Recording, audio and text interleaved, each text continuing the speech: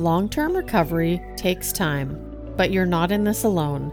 My name is Tamar, and I'm here to walk this journey beside you. Come and take a guided tour as we gain a deeper understanding of our behavior, the mind, and our spirit. Each week on the You're Sober Now What podcast, you'll hear real stories of transformation, science-based relapse prevention strategies, and steps that you can take to enhance your life so you can achieve long-term sobriety.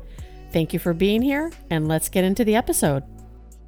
Hi, and welcome back. Thank you so much for joining me today. My name is Tamar, and I'm going to be your guide for this adventure. Now, if you are looking for a home in recovery, come check out the Connected Calm Life community.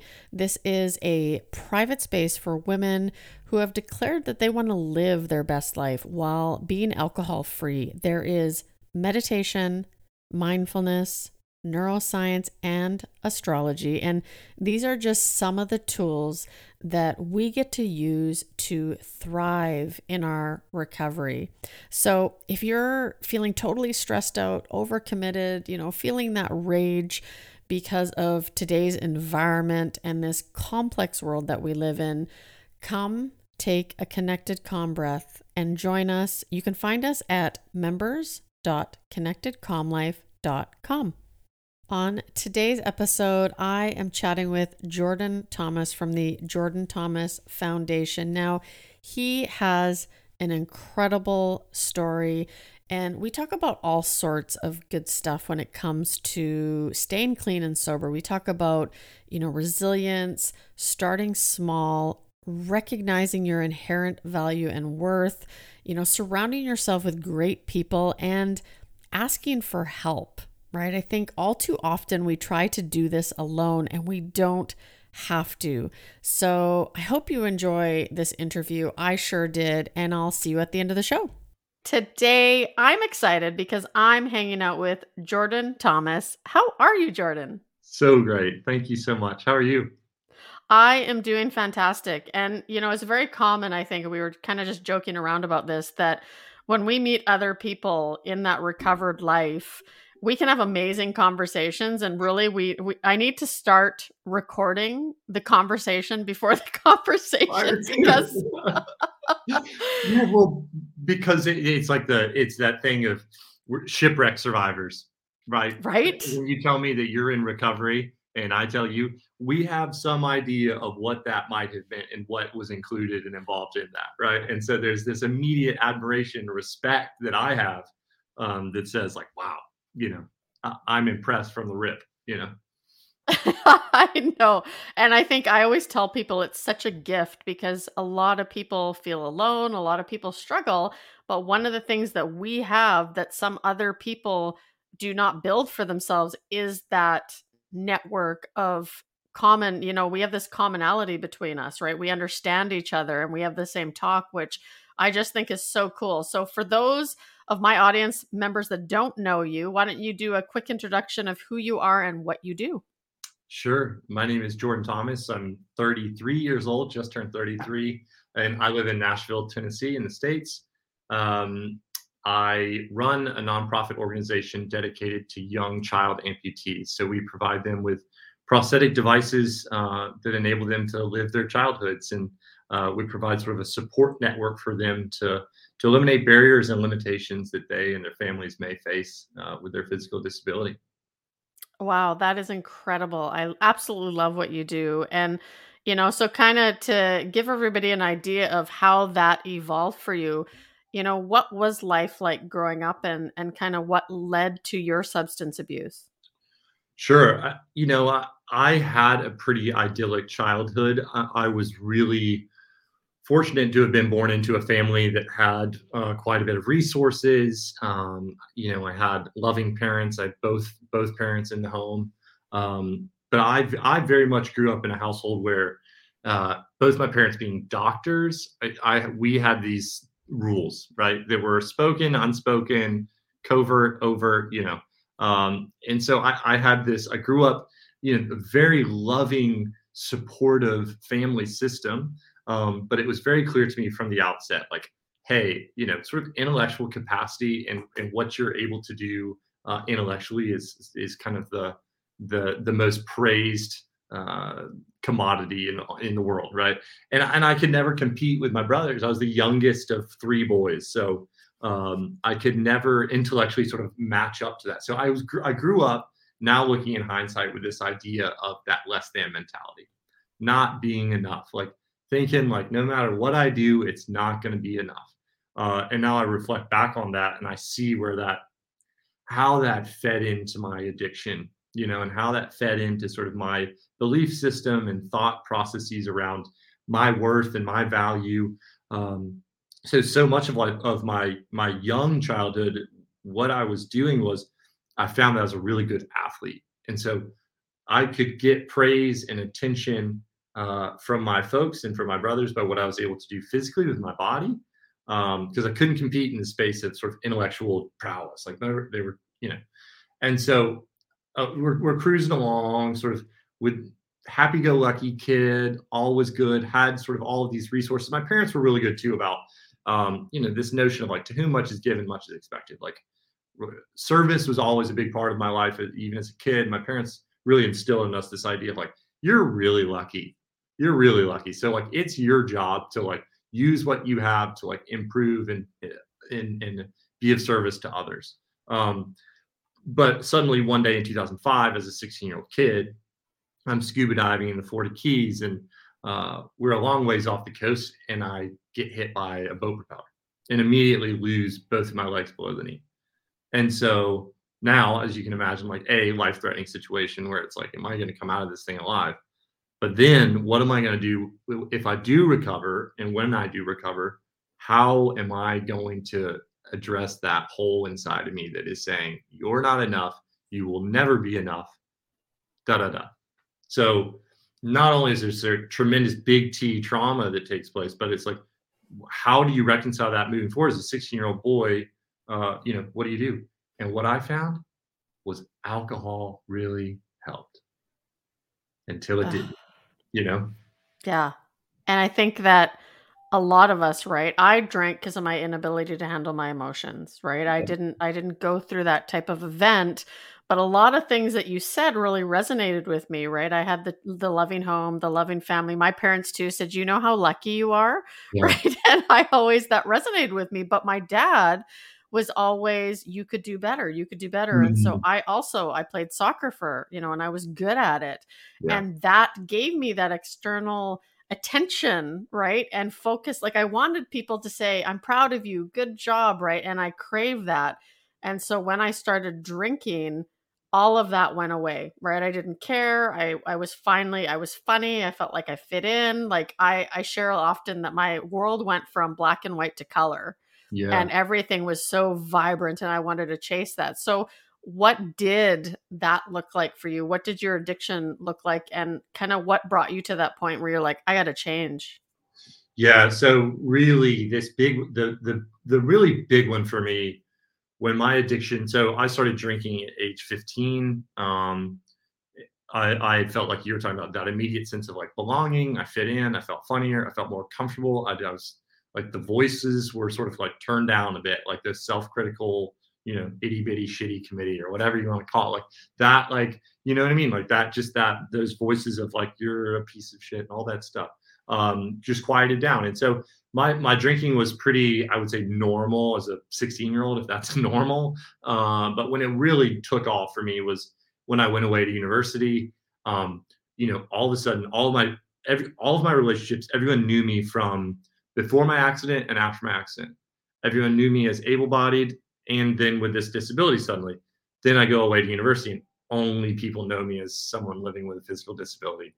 And I felt so much shame around my body, around how I looked. I felt shame around how to interact with women, with girls. I felt just so much shame around my accident. And so that's when my drinking really started to take off. And I was the kind of drinker where like sometimes it was great fun, like I was the life of the party kind of person. And then sometimes I'm like, in fetal position, crying, angry, like just the volatility was all over the place. And I never knew what was going to come out. I never knew how. I was so unpredictable. So I did that for a couple of years. And then I recognized like, hey, I really need to do something differently here. I went to treatment for the first time after that, but wasn't really ready. Wasn't ready to quit. Just couldn't imagine my life without alcohol. And then went on for another couple of years. It got progressively worse as it does, you know. And then at the end, I was a daily drinker. I was drinking all day, every day. I hated it. I didn't want to do it. I couldn't stop. And that was terrifying. When I recognized that I truly couldn't stop drinking, it was like, oh shit. And I'm lucky because my dad is also in recovery from alcoholism. And so I knew that there was this different way. I knew that there was another way. I never wanted to find out what that was. But yeah, when I recognized that I couldn't stop, and then I recognized I can't imagine that my life, I will always feel the way that I feel right now forever and ever. When that started to become like a reality for me, that's when I started to look for alternatives. And that alternative at some point was like, I'm going to jump off this 7-story balcony and I'm just not going to wake up. That was like where I got to. Yeah. And I think that's a point a lot of us get to. And you said something I think that's important to note is that we will quit when we're ready. Because I had so many people. I mean, I remember sitting with a friend and I was coming out of a blackout and she's like, why do you keep doing this? And I'm like, I promise I'll quit. This is the last time. And I can't tell you how many times I've said that to people. And, I had hit in my 20s a very dark physical bottom, right? Where I got into harder drugs. Couldn't even like in that time period, I was like, how did I get here? Like a person like me does not become an alcoholic and an addict, especially a drug addict, right? Because I had always labeled that as like, but that was using cocaine, that was a solution to my blackout problem because it wasn't the alcohol, it was the blackout problem that I had, right? And so for those of you that can't see my face, I was just nodding profusely, like, yeah, that makes sense to me. And it's amazing because we can all relate to that, right? But at the end of the day, I hit a spiritual bottom, right? Where I didn't want to live anymore. And that was when I said a little prayer and I wasn't, I had gone to church when I was younger, but I joke around that I think my parents sent us off with friends so that they could have an alone Sunday. Yeah. But, I just thought, if there is some sort of God or higher power, why did I have to go through all this? Right. But the reality is I survived through all of it, which is a miracle. But I said that little prayer. And in that moment, I got that like, okay, maybe I'm meant to be here for a reason. So, once you finally hit that point, I always say your bottom is when you stop digging, right? There's there's no comparison. We just decide to stop digging at a point. What did the early recovery process look like for you? Yeah, I was, and it's that thing where you're exactly right. Like we're done when we're done. And for me, like when I look back now, I'm so grateful that it got to where it got to. Because it's really fueled and it really energizes like my desire to work a good program. Like I don't ever want to go back to that. And I use it today, but early recovery, I was really lucky to have gone to a great facility here in the States for treatment for 45 days. And then I was lucky to go to another kind of step down from that. So my first 6 months, I was pretty much like institutionalized, like, I was pretty much in a treatment facility for the first 6 months. So I was really gung-ho. I really just got to work, rolled my sleeves up, and I shut up and I started listening. And I started to find that connection with something greater than me. I started connecting with people. And I started to just like thaw out. You know what I mean? Like I felt so frozen. Like all that trauma, all that shame, all that guilt, all that stuff was just so tightly wound up. And those first 6 months just sort of allowed me to kind of like get a little bit looser. And then I started to see hope. Like I started to find like, wow, like I couldn't imagine my life without alcohol at one point. And then I started to recognize like, wow, maybe there is more to this thing, like beyond just drugs and alcohol. And so my first 6 months were really, really good. I think I think really good. I look back on them very fondly because it set sort of the groundwork for what I do now today. Like I try to do the same stuff I did in my first 6 months today. And I fall short of it sometimes, but like it really got me ingrained in the recovery community and what it means to be in recovery, Mm-hmm. Absolutely. And I think that, that community, Yeah. we're very fortunate, and we talked about it, briefly before, is that we have this gift as people in recovery where there's so many of us, and Yeah. there's so many of us that, we can talk to each other and we have that same understanding of what we're going through. I constantly watch people try to do this thing alone. And it's like, well, I'm not going to go to a 12-step program. I'm not going to do this because I don't want people to know, that I have a problem. It's like, well, if you come check things out and you figure out what works for you, you'll be surprised that there's a lot of you, you're not unique in that. But, how has community for you been a big part of your recovery? Massive. I can't imagine doing it alone.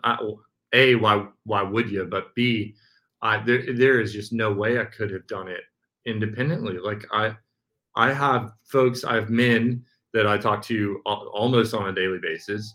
Now today, but like especially early on, like learning from other people and seeing what's worked for them and just replicating it, like not recreating the wheel, but just like learning and being coachable and like recognizing that I don't have the answers for once, and like the humility in that. And like, hey, will you teach me how to do very basic things? What were like very basic things. Like I really needed to learn how to do it because I was like an infant. Like I didn't know how to do things without drugs and alcohol. I didn't know how to do it.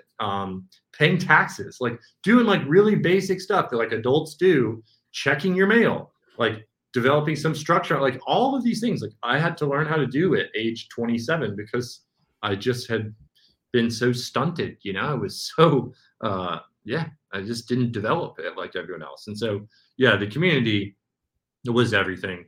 And to be able to just share openly, to be able to say like, man, I just don't feel good enough. I don't feel a part of. I feel sad, especially as a man, like to speak to other men and to say those things and for them to say, oh yeah, me too. And here's how I dealt with it was like, oh, really? Really though, seriously, it was huge. Huge. Yeah, it's so true. It's so true. And it's funny when you start to open up about the things that you've done, right? And you do get that reaction like, me too. And then they tell you a story that you're like, what? Like it's really cool, I think. And it's actually, I was saying that there's a lot of science behind this stuff, right? Because emotional discomfort is part of belief revision, right? Yeah. We can revise our beliefs when we listen to people who share stories that are very similar to our own. And that is actually a scientific way to change your belief system, right? And then also challenging your belief. And I think that recovery does that. I think, allowing me to see that pattern of, okay, Tamar, this is what you do, right? And most of, like you said, I was told in early recovery, from the time we stop drinking to the time we start drinking to the time we stop, we don't develop emotionally, right? It's like, so when I got sober, I was that 14-year-old girl again that was like, oh, what is this? Like, what is this water coming out of my eyes here? Like, this is really uncomfortable. Yeah. Totally. And I love that. I love what you said about, for me, like being able to receive and to hear certain folks share about like really vulnerable, intimate things, and to hear the stories and beliefs that they've made up about themselves because of those things they've done. And to know that my reaction is, oh, you are so lovable and so worthy and so precious. Despite that, like how does that have any value, any impact on your intrinsic value? And then I start to apply that to myself and I go, you know what I mean? I know you know what I mean. I totally know what you mean. Yeah. So from the time that you built that foundation in recovery, and like you said, it's an ongoing process. I mean, I'm just finally hit my bottom with food again, and I'm 10 years clean and sober, but I'm like, okay, need help. Got to start working on this area, right? Because that now is my drug of choice.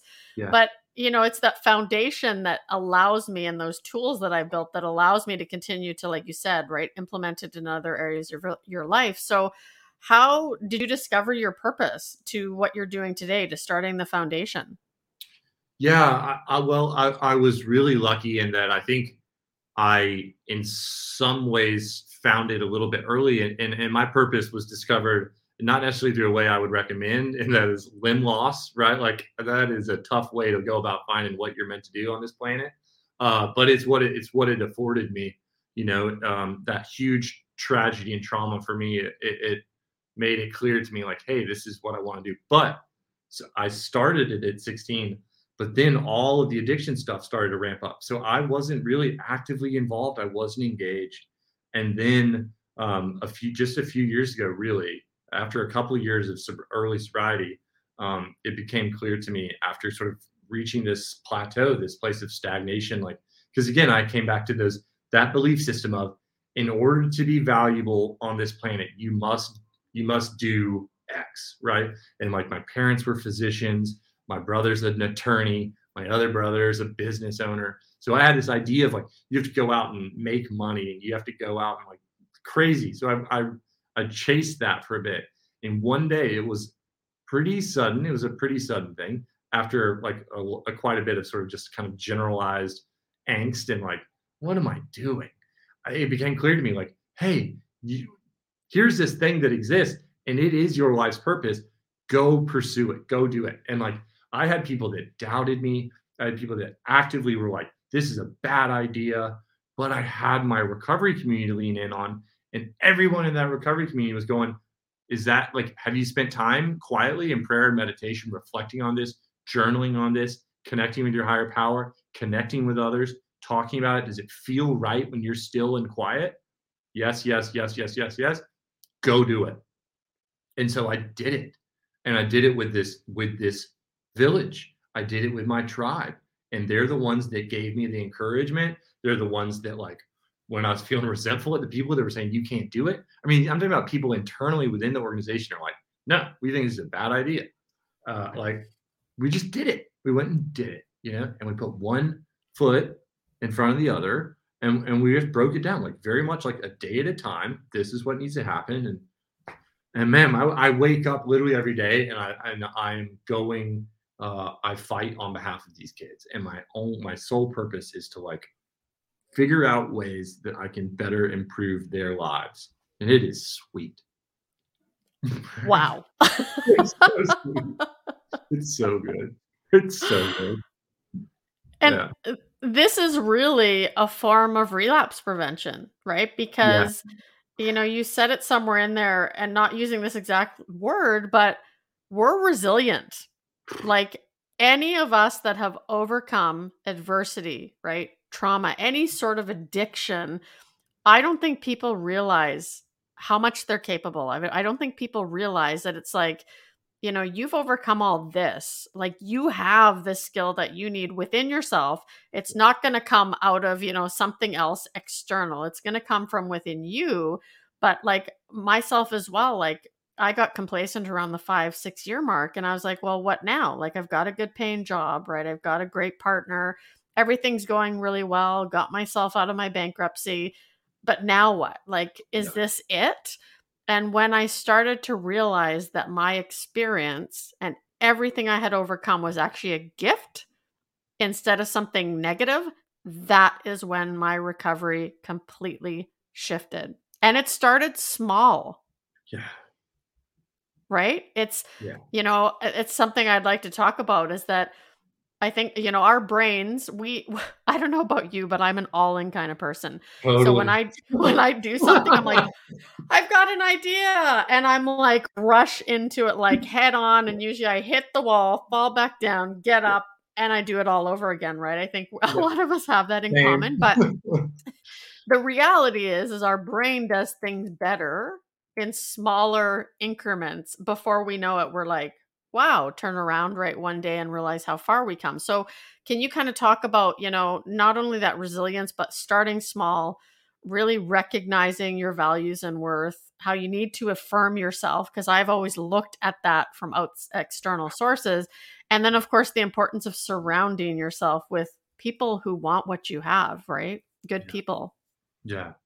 No, I think one of the many blessings in a mantra of mine, and it's like this is about like applying principles beyond just the program, right? And that was it for me, was like coming back, like the simplest, easiest, like mantra that I heard early on was this, like, a day at a time.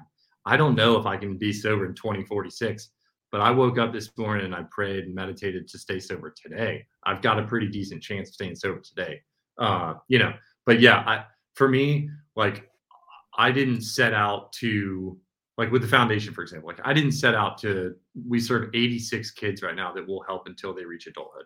Like, we started super small with that.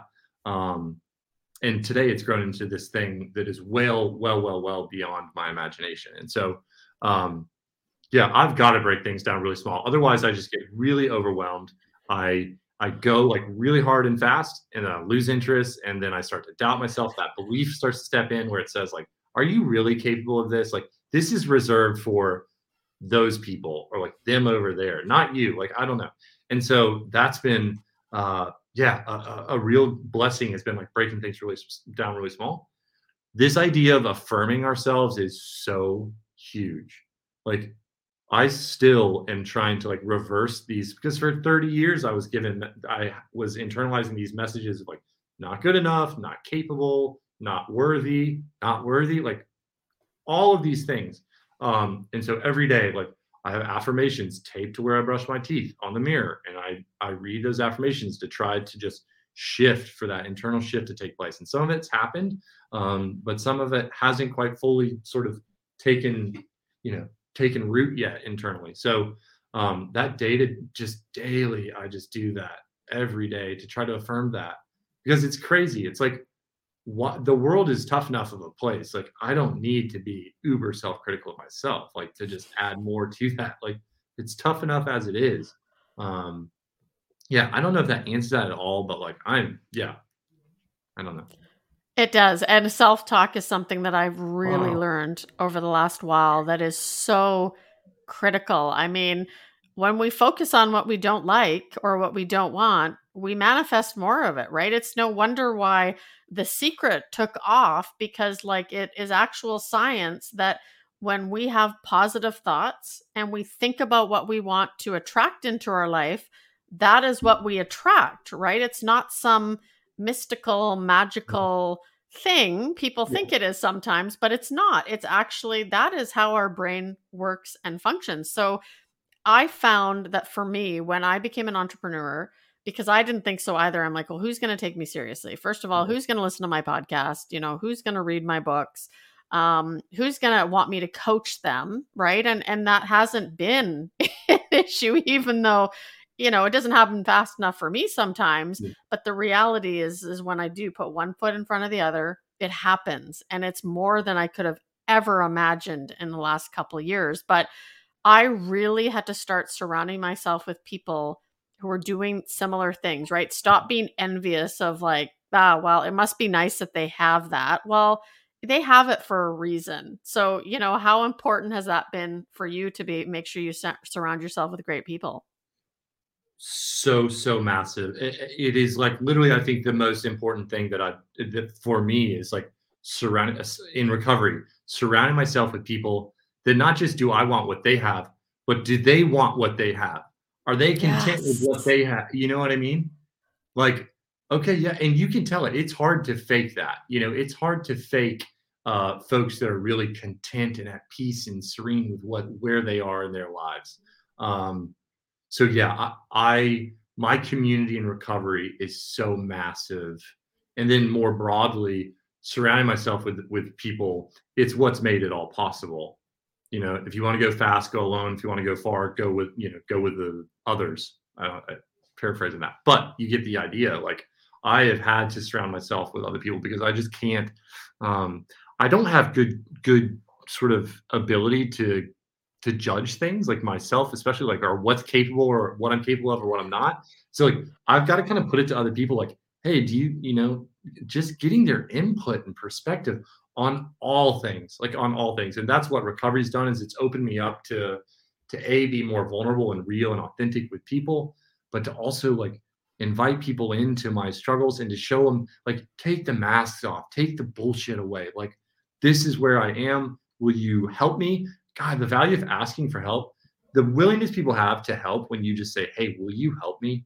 I'm sure you've experienced that, but like, yeah, it's been so massive to have a group of people around me that are up to similar things, that are living the kind of life that I want to live, because they inspire me to do more. They keep me honest. They keep me sort of like they keep me focused. So much upside. Can't imagine doing it alone. Couldn't do it alone. No, and nor would, I would never want to do it alone. Yeah. And I tell people too, it's okay to not be okay. And one of the reasons why I drank is because I didn't want to feel my emotions, right? If I felt sad or something had happened, or I very often would let the behaviors of other people affect me, right? Like maybe they don't like me, and especially in high school, that my go-to was to drink it away, right? And Yeah. get rid of it. But today, I mean, last week I reached out to a good friend of mine and I said, "Listen, I need help. Like I'm not okay. I'm eating again.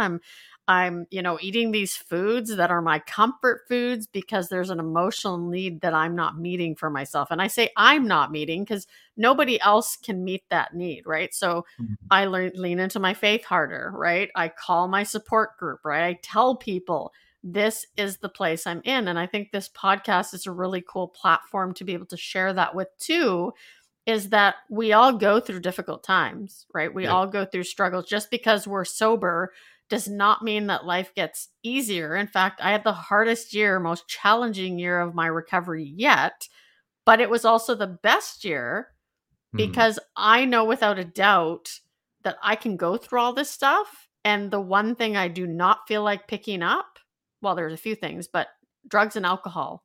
Yeah. Like there's no way. I know that that's not going to be the solution today. Yeah. Completely. I just got emotional just like hearing that. Like this idea. How do you deal?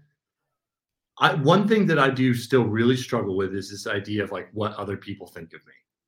You know, like even in like yeah, I really struggle with that still, and I letting go of that idea of like doing it perfectly. Like what I think what I see so many people in recovery fall into is this idea of like having to do it perfectly, like and it's like I fall short all the time, and it's like we're so lucky that we have this like ability to make amends, and this ability to clean our side of the street.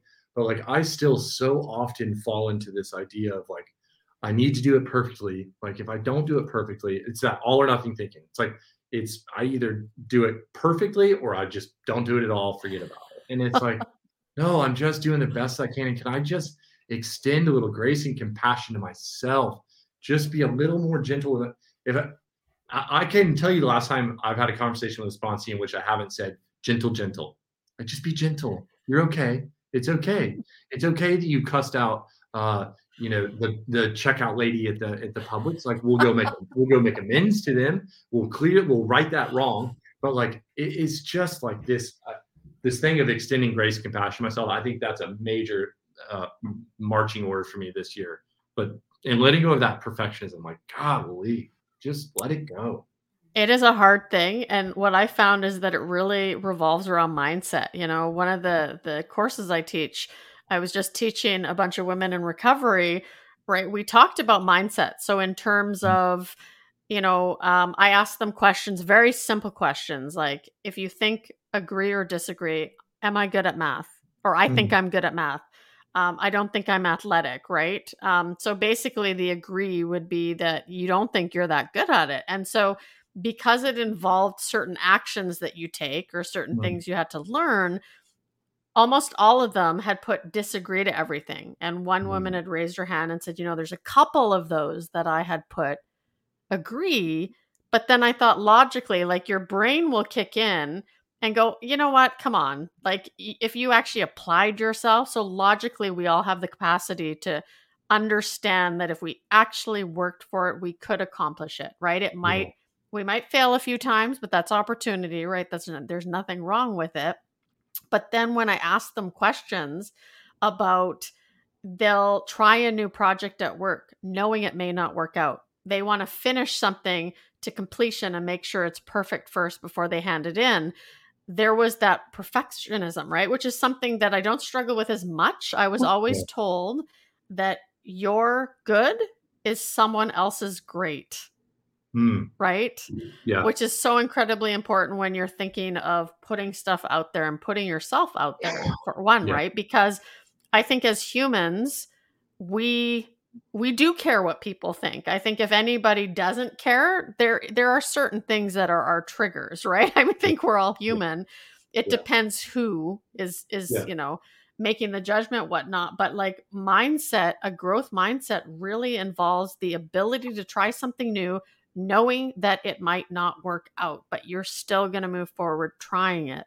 And, as far as it's interesting. I just did a set of 12 steps around codependency, right? And it didn't feel good because I was like, wow, I am actually powerless over the behaviors of others. And when I try to control those behaviors, my life becomes unmanageable.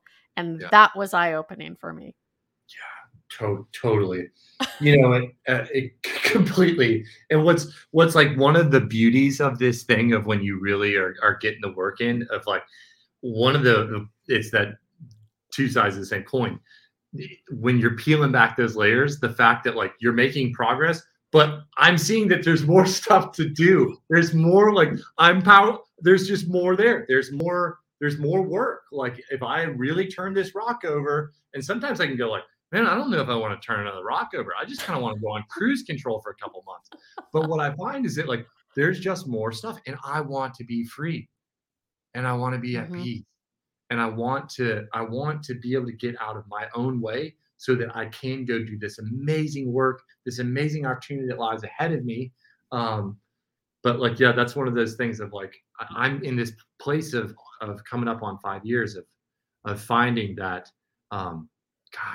codependency, all that other stuff is just this massive thing that's like lurking over there that is far more impactful in my life, because I'm just not willing to act out in those ways that aren't drinking. Like this whole thing is not about not drinking anymore, and like that's where I am of like I want to be free, and in order to be free, I don't know anything better than to like roll my sleeves up and get to work and say, hey, I need some help in this area of my life that has nothing to do with drugs and alcohol. Because with you, I'm the same way. Like I've faced some serious shit in my recovery. I know that drugs and alcohol are not going to help it at all. Yeah. And thank God that I know that to my core. You know what I mean? Yeah, absolutely. But I can totally relate to the, what other people think, because I think that's just a normal part of life. But I think when you're triggered with something, it's being able to ask yourself, okay, is this a situation I can control? And most often it's our expectations, and it's a no. People are going to do what they're going to do. And it's difficult. And I actually realized that, by learning more about emotional intelligence and, where emotions show up in my body before I tend to like react to a certain trigger, is that I actually will react harder when somebody that doesn't know me will criticize me, as opposed to somebody who I care about and trust. Like somebody could tell me my website sucks, this sucks. And I'm like, okay, great, I'll fix it. Right. Like I want to fix those kind of things. But it's when people don't know you and you're like, it's like, why do we let them take up so much space? Like, who cares? And not just that, like, not only do I allow them to like rent space in my head and to affect my serenity and my peace, and do I give that away to them? Not only that, but like, it just is so, who cares? Who cares? Like, that's it. Thanks. Like, that's it. No further questions. Like, that's it. Like, who cares? But it's just an opportunity. It's an opportunity. And I love how you frame that. Like, gosh, and what another blessing of recovery, of like this idea of framing things, like I always used like my traumas and my stuff, addiction, the loss of my legs, all of those things were all data points to support that there wasn't a power greater than myself. Well, if there was a God, would I have lost my legs as a 16-year-old boy? And who's going to argue? Like, no one's going to be like, you know what I mean? Like people, and I knew how to use that. I knew how to lever that trauma to like get people to stay the hell away from me, because don't come in and look at what's going on here. You like stay out there. But I used it as a data point. And like one day somebody just in recovery that I trust and I love, and they go, well, what if those things are very proof of the existence of that thing? What if you just take that event, but reframe it and just look at it from 180 degrees that way? And I was like, oh my God. It blew my mind. Like, I don't know. It blew my mind. Wild. Yeah. You know? And this is why I love these conversations, because I find that the more open-minded you are and the more you are to say out loud, like, I don't know how to do this yet, right? Like the whole codependency thing. When I heard some of the, like, I remember, doing that inventory and having to write that out. And I'm thinking, well, I'm not that resentful at anybody right now, right? Like I'm good. But it focuses all on emotions, behaviors, and beliefs. And I had 25 pages that I had to review, and it was incredibly humbling. But it's, I think, such a gift to be in a position where it's like, you know what? My life is not perfect. I still mess up day to day. I love wholeheartedly. So sometimes I get myself into situations where, and it's so fun to be able to learn and to take things out of our everyday transactions, the things, the experiences that happen every single day. It's like, how cool is that? Yeah, totally. And you know what else I find? Are you lazy? I can be if I've done too much.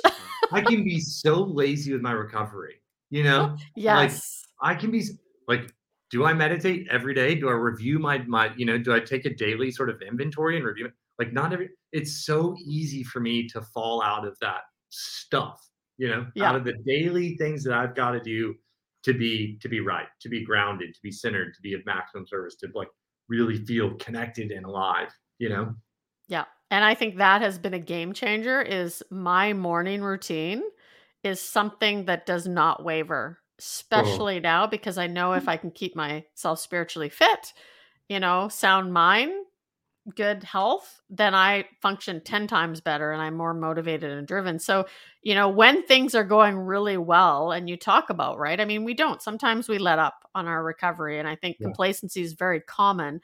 When things are going really well for you, what are the activities that you will do day to day to keep that sound mind? Yeah. First thing. And I love, like, it for me, it's really like getting the day started in the right way, moving in the right direction. So like when I'm in my best place, what my daily routine looks like is I am, number one, I wake up and I make the bed. Like it's like this very like, it's something that had started in treatment that was suggested to me. And that's where I felt like, okay, I'll make the bed. And then it's connecting with that power, sitting quietly, doing a little bit of reading. Like I'll read sort of some daily reflection stuff or something to just kind of get in that mindset. And then sitting quietly and connecting with that power, connecting with that source, and kind of thinking about my day. What's the day going to look like? I have a couple of set kind of prayers that I do. I do some affirmations also, like I was saying, where I brush my teeth on the mirror. So getting the day started with that, like feeling connected, asking for guidance, asking to stay sober that day. And then like directing my thinking and thoughts, to be of maximum service. Like, what does that need to look like?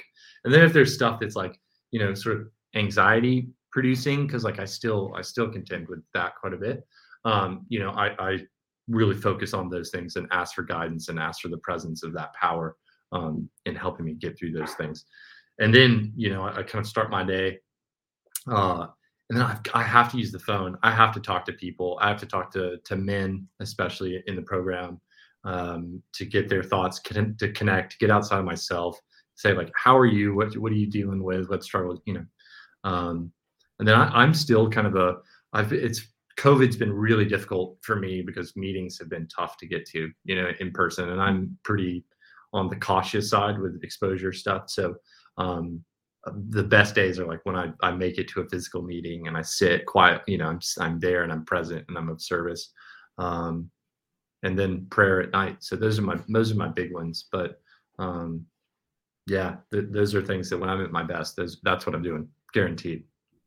Absolutely, yeah, and, it's very similar to my routine as well, and I think, I love how you said making the bed Mhm. because it is so simple, and I've heard many people state it, especially people who have gone through treatment, is that if you can't even wake up and make your bed in the morning, right? Think about that. And I'm Yeah, like, well, I don't sometimes want to make my bed, but now every day, and I can't remember the last time I didn't do this. I yeah. make my bed, and if I can't get out of bed and just leave it. So it's interesting you said that, but it's the day-to-day habits that we do to keep our mental house in order, I believe, that are super impactful. So obviously, we're running out of time, which really sucks, but That if sucks. people That sucks. I know. I never like it when we run out of time, but if people wanna learn more about you, where can they find you? Yeah, JordanThomasFoundation.org is probably the best place there. And then I'm on Instagram, PressOnJT, and then Jordan Thomas Foundation on Instagram as well. Or yeah, Amazing. do a YouTube Google search. Yes, just YouTube it. Yeah, just YouTube. Well, I just wanna thank you so much for taking the time to chat. Amazing conversation, and, yeah, thanks again for being on the show. No, thank you so much. I really, truly enjoyed it. So thank you. Sobriety is such a gift. And if you're someone who's still struggling, don't give up. You take this journey one day at a time. Sometimes it's 1 second at a time. But whatever you do, just keep putting one foot in front of the other and reach out when you need help, because there are so many amazing people in this world of recovery that you can engage with and just build your community. Find your home in recovery. Now, I have a new website, so I would love it if you could check it out. Let me know what you think. It's www.yoursobernowwhat.com, and your is spelled with an E, so YOURE, sobernowwhat.com. And on it, I have simplified the website. You can find the Now What call. So if you're sober and you haven't figured out your Now What, make sure you book a free call with me. I can help you create a roadmap for that Now What part of your journey. You will also have access to the Connected Calm Life community. And I've also thrown in my relapse prevention formula course, so you can check that out at no cost. But again, head on over to www.yoursobernowwhat.com. I'll see you on the next show.